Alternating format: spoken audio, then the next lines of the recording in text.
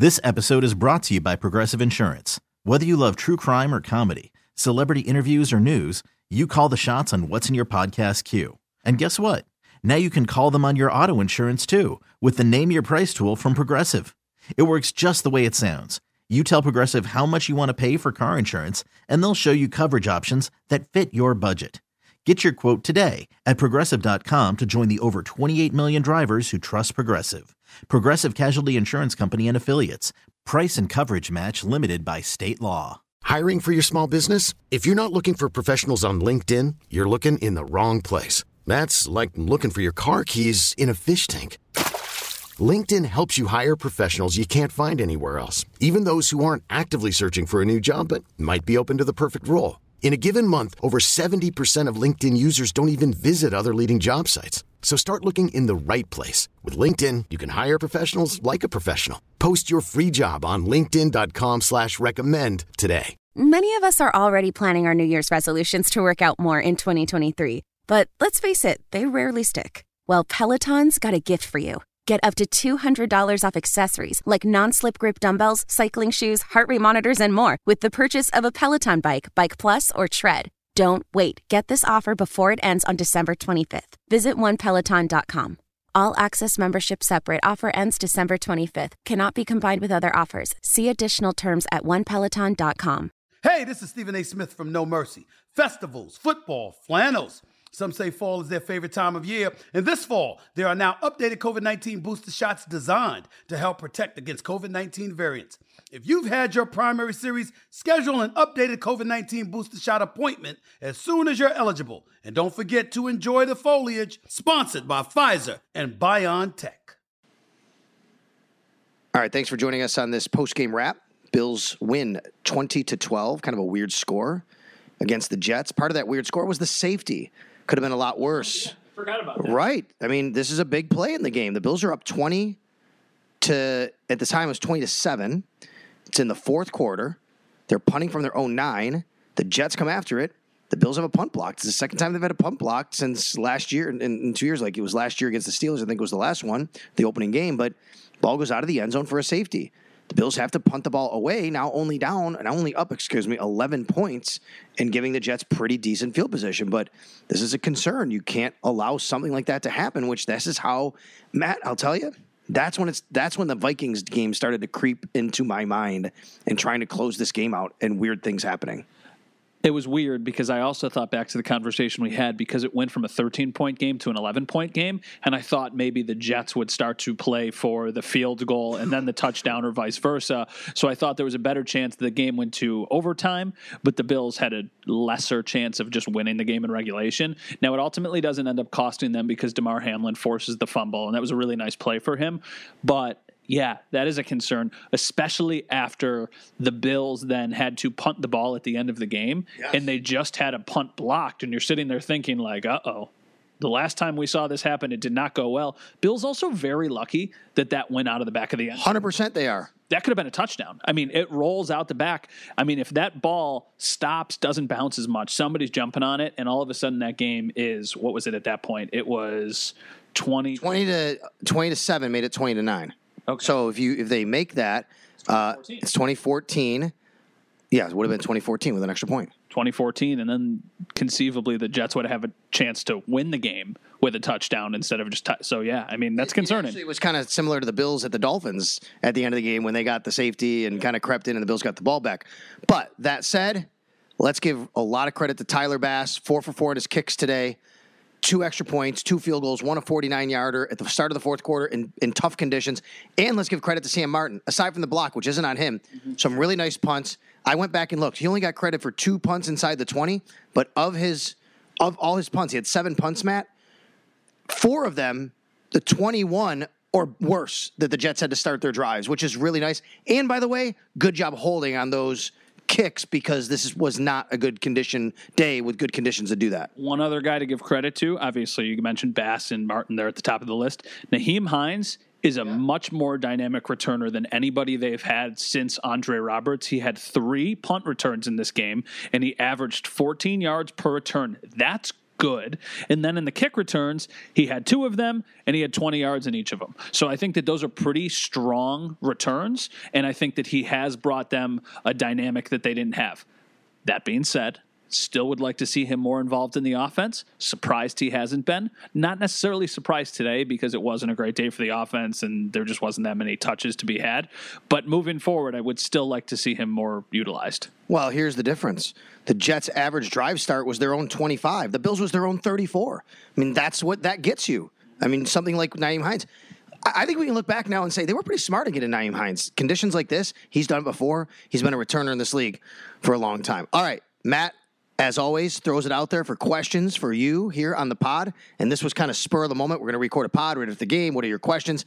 At Matt Bove, at Matt_Bove, at Sal Sports. What do we have? All right, this is a good one. Why Jackson over Elam? That's a good question. It's a one that a lot of people have. Okay, so I'm going to give you this one now. And this comes from actually Eric Wood bringing this up during the pregame. And this goes back to last week against the Patriots. Why was Elam inactive? And one reason Eric Wood brought up maybe it's because they're not sure yet on Elam's tackling against teams that want to run the ball. Elam came into this league as known as not a very good tackler. He was a guy that would dive at ankles. He was taught that way at Florida. Maybe against other teams, they feel like a team isn't going to run as much. Maybe next week we see Elam, let's say, against the Dolphins, who want to throw more with more wide receivers. I don't know if this is the answer.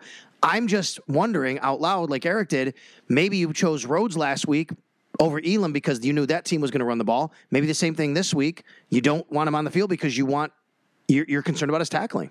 If not next week, then when? I agree. Because the Dolphins are fast. Their playmakers have a ton of speed, and that was one of the reasons you got Elam, because he was a great athlete and because he was fast. So I just don't know. I get that point from Eric, but it still feels like when it's 3rd and 8, when it's 3rd and 9, these teams are like, okay, drop back. Where's 30? That's where they target. And more times than not, it ends up being a first down. A lot of people have compared him to Levi Wallace, and they're like, yeah, the second corner always gets way more criticism than he deserves just because he's not the first corner. There's a reason he's getting those targets. But I think this team would kill to have Levi Wallace right now because I do think Jackson has struggled, especially these last couple weeks.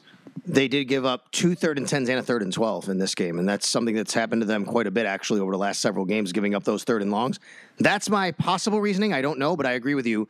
Like next week, we got to see Kaiir Elam or something else is going on here that they really just don't trust him because the Dolphins are going to have a lot more weapons at wide receiver, and they don't have as much of a threatening run game if the reason is because of tackling. The one good thing for Elam was he was active. He just didn't play in this game. What else we got? Well, most of the questions, as I'm scrolling through them, are about Jackson and Elam. Here's one from Joe. How worried should we really be with the offense? I don't think you should be really worried, but I do think that your expectations maybe should be lowered for the offense. I think through the last several weeks, ever since Josh's elbow injury and kind of laying off him a little bit, and maybe the weather the way it is, and also just seeing that, they don't have the dynamic playmakers overall like maybe we thought they would, especially on the outside, that, this team, even though they average 27, 28 points a game, maybe we should start to expect more of the 23, 24 points a game. I think it's a better offense than we saw in 2019, significantly better, but it's not quite an offense that we saw in 2020 or 2021. Now, that's the bad news. The good news is I think the defense is also closer to the unit we saw in 2019 than we've seen the last 2 years. So I trust the defense more than I have the last couple of years. I don't trust the offense quite as much, but I think that just means they're a little bit more of a balanced team. So I like your point. Maybe the bar isn't 30 points every week. Maybe it's 26. Maybe it's 27. So, yeah, maybe you don't feel as comfortable going into a shootout in the playoffs, but I think this team can win a lot of different ways. It's amazing. They're 10-3, and it feels like everybody is so down on them. And at the same time last year, so they played 13 games. At the same time last year, what were they? 7-6? Something like that? 7-6 after 13 games. So 8-6 at the same time last year, basically? Or 7-6. So, my goodness, I think you take 10. 7-6, and then they ran the table the last 4 games, 5 games, I guess. They went because they finished 11-6 last year. Yeah. Now they're 10-3. Think about that. They're just way ahead of where they were. The difference is the division is a lot better with teams like the Jets and the Dolphins chasing you. By the way, we're watching highlights from the game today. I didn't realize that Dawson Knox didn't get in the end zone until he completely flipped. The ball never crossed. I'm seeing this for the first time. Okay, no, like legitimately, it almost felt like he got helped into the end zone by the flip. So we're sitting there watching the replay up in the press box, and it's like, yeah, okay, it's very clear he doesn't land on the ground, but he's going backwards into the end zone when the ball breaks the plane. I went back and I looked at it right now. A couple people are like really, really concerned about the offense, and I understand that. But keep in mind, they did not start clicking the offense last year until the wild card game against the Patriots. They had a really nice day week 16 against the Patriots. That was they struggled against both the Panthers and Falcons, if I remember correctly. And the Jets. Yeah. Yes, they struggled against the Jets. That game to end the season, they put up 27 points. Week 17 at home against the Falcons, they put up 29, and I think they scored a really late touchdown to kind of inflate that number. And then week 15 against the Panthers, they scored 31. So I guess that's a little bit more than I remember them scoring. And then let's see, what was this one? And then 27 against the Bucs in the game that they ultimately slipped up on. That was the second half game where they came back in the second half. They just didn't put much on the board in the first half. You're right about that. I'll also remind everybody, this is not your same old Jets. Yeah. Okay? If you're concerned about the Bills' offense, I understand. You have legitimate concerns. Let's put it in perspective. They played a very, very good defense in the New York Jets. I would expect, look, conditions are going to be bad again next week where they're calling for snow Saturday night against the Miami Dolphins. But that's not the same defense. This Bills' offense should be able to move the ball and score more against the Dolphins' defense. All right, this is from Ryan Wayland, her buddy over at Spectrum. So he asked the question, why don't the Bills line Rousseau up on the interior sometimes? His inside power move is so good, and he was successful playing tackle and end in college. I think that's a good question. Yeah, and I think they did a little bit when he came in the league, maybe once or twice last year. I don't know if you have to line him up there. He does kind of take an inside route sometimes, and some of those stunts that they do, gets his hands up. So it's a good question. Maybe they can start to look at that with the loss of Von Miller because they do need some – They need pressure from everywhere, but I would say they also have Boogie Basham and Daquan Jones and Ed Oliver, and those guys are pretty good. They're really good, and they can get some pressure as well. So it's a good question going forward. So unless you have one more, we can talk about the AFC real quick as we wrap up. No, well, the last one is it's a fun one. It's from, I want to make sure I get his name right. It's from Greg B. And he just asked, is everybody on the beat best friends? Because he seems like everybody seems to get along with each other. No, not everybody's best friends. We don't hate each other, though. Most people, I think, get along with each other. I think there's a lot of professional courtesy. That's something that has been criticized by people because we're supposed to be more competitive. That being said, no, I think most people on the beat are pretty good friends. Are we best friends? No, but I was just joking when I said it that way because we don't all just hang out at each other's houses, right? We're not always going over each other's houses, but I think what you see is a lot of the cross interaction on our platforms because we trust each other, and even though we're competitive. And I'll say this, shout out to all our bosses who allow us to do that. Yeah, absolutely. I mean, this is a really cool space because, for you, obviously you cover the team, you're on the sideline, you follow the team pretty much every day.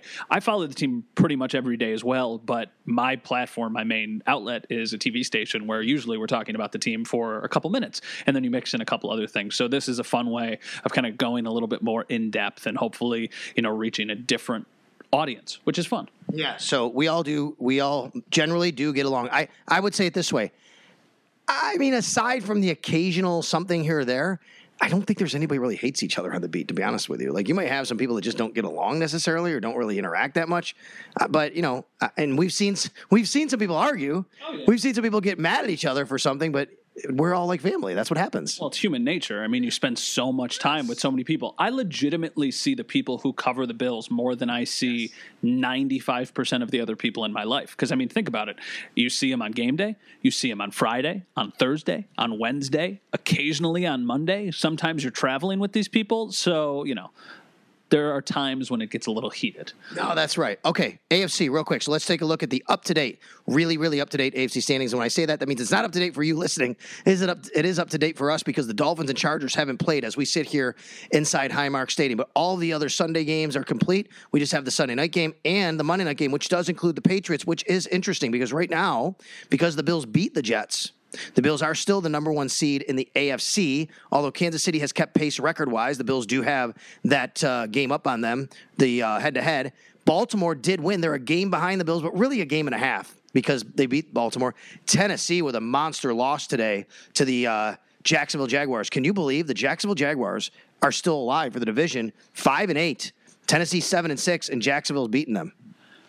So here's what I think. This is a little bit of a weird thought. The most the best position to be in the once it's all said and done, besides the 1 seed, is probably the 5 seed, because you're probably going on the road to play Tennessee, and I think whoever that team is will be favored. Whether that's the Ravens, whether that's the Bengals, the Dolphins, whoever it is, I think the Titans are not very good. And when you look at the Jags' final stretch, it's kind of a bear, because you got the Cowboys, which is a tough game. You got the Jets, who are going to be fighting for their playoff lives, and you've got the Titans again. So the Titans could potentially, try and kind of close out the division. They both have the Cowboys still.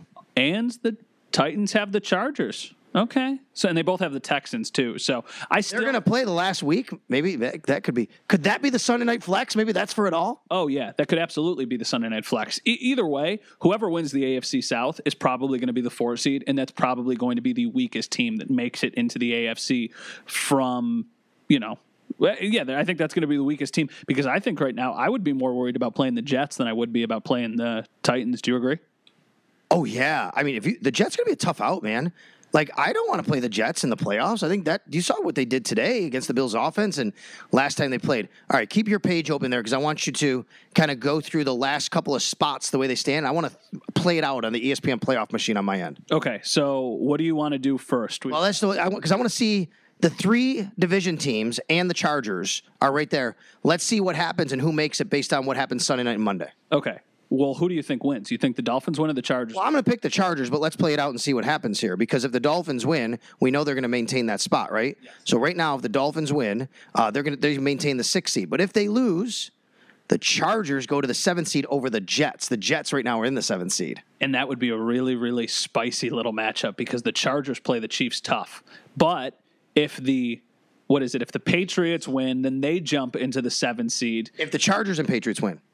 I mean, the Patriots would get their teeth kicked in by the Chiefs at Arrowhead in the wild card round. I'm still not convinced. People are going to not like me for saying this.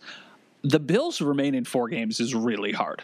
Really, really tough. So I think right now, would you take 3 wins? I think I would. I said this on the radio. My hot take was the Bills, the Chiefs, and the Bengals will all lose 1 more game before the end of the year. Well, I think that's a pretty reasonable take, considering the Bills and the Bengals still have to play each other, so somebody's going to lose. And the Bills have to play the Dolphins next week, which I think is a sneaky, tough game. I wonder, what do you think the line is for the Dolphins game? Now, that won't come up until the game has been played against the Chargers. I know there'll be a premature line right now. What would you say the Dolphins, assuming that if the Dolphins win and there's no major injuries or anything like that, what is the line next week in Buffalo? I'm going to look at it. I'm going to guess right now. The Bills are going to be 6.5-point favorites. What do you guess? Ooh, I was going to say 3.5. I think the Dolphins, I said this on the last post-game podcast, and plenty of people tweeted at me, and they're like, you could not have been more wrong about the Dolphins against the 49ers and the Chiefs against the Bengals. 6.5. You were right. I think that moves. Early look line is 6.5. I think that moves if the Dolphins beat the Chargers tonight.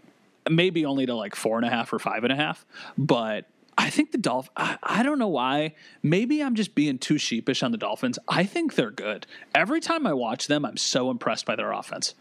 I think they're good. I don't think their offense is going to travel well in this kind of weather. And I think their defense is not very good. They can make a few plays. They can get to the quarterback a few times. They can get to the ball. I think you can also score on them. The 49ers did last week with a backup quarterback.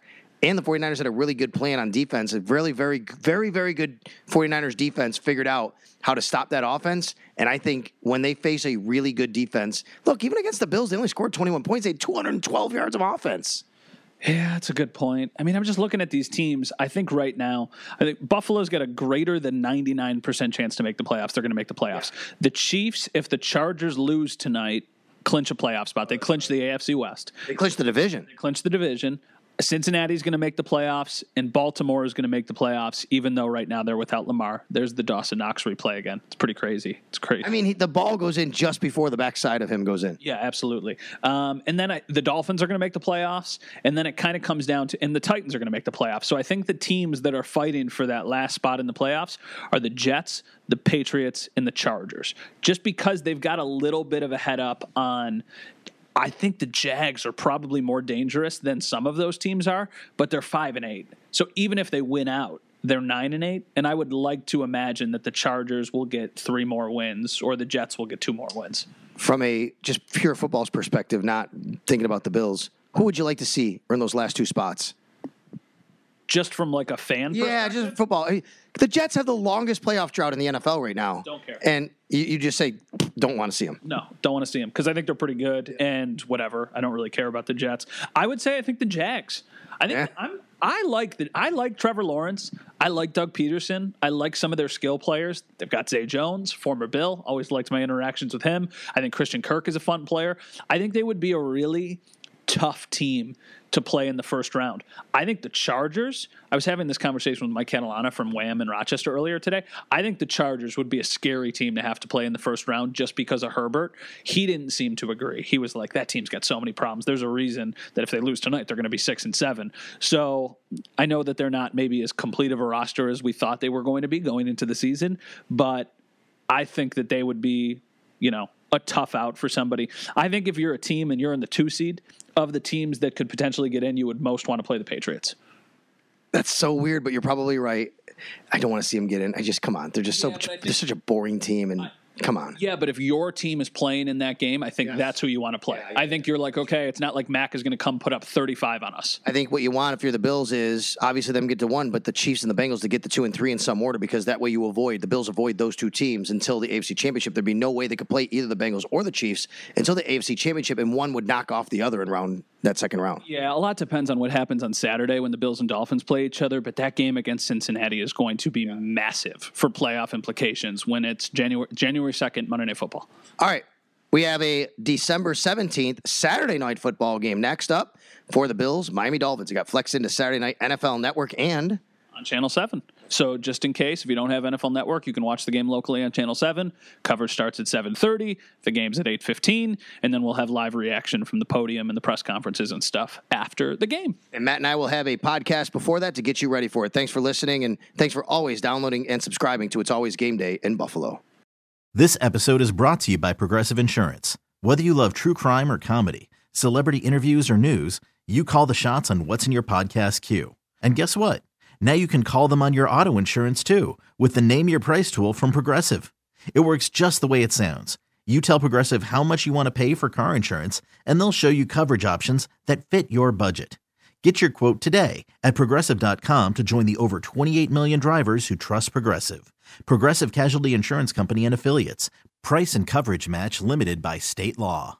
Odyssey is giving you a chance to win a trip to London to see Taylor Swift at the Eras Tour. It's Tay in the UK. Hey, it's Taylor. Just download the free Odyssey app, log in and listen to a participating station for a minimum of 60 minutes to get your daily entry. And you could win a chance to fly off to London with 3 friends and see Taylor. I can't wait to see you at the Eras Tour in London. For more, go to odyssey.com/Taylor. Tay in the UK. It's on the Odyssey app. Thanks to Republic Records. This is a national contest.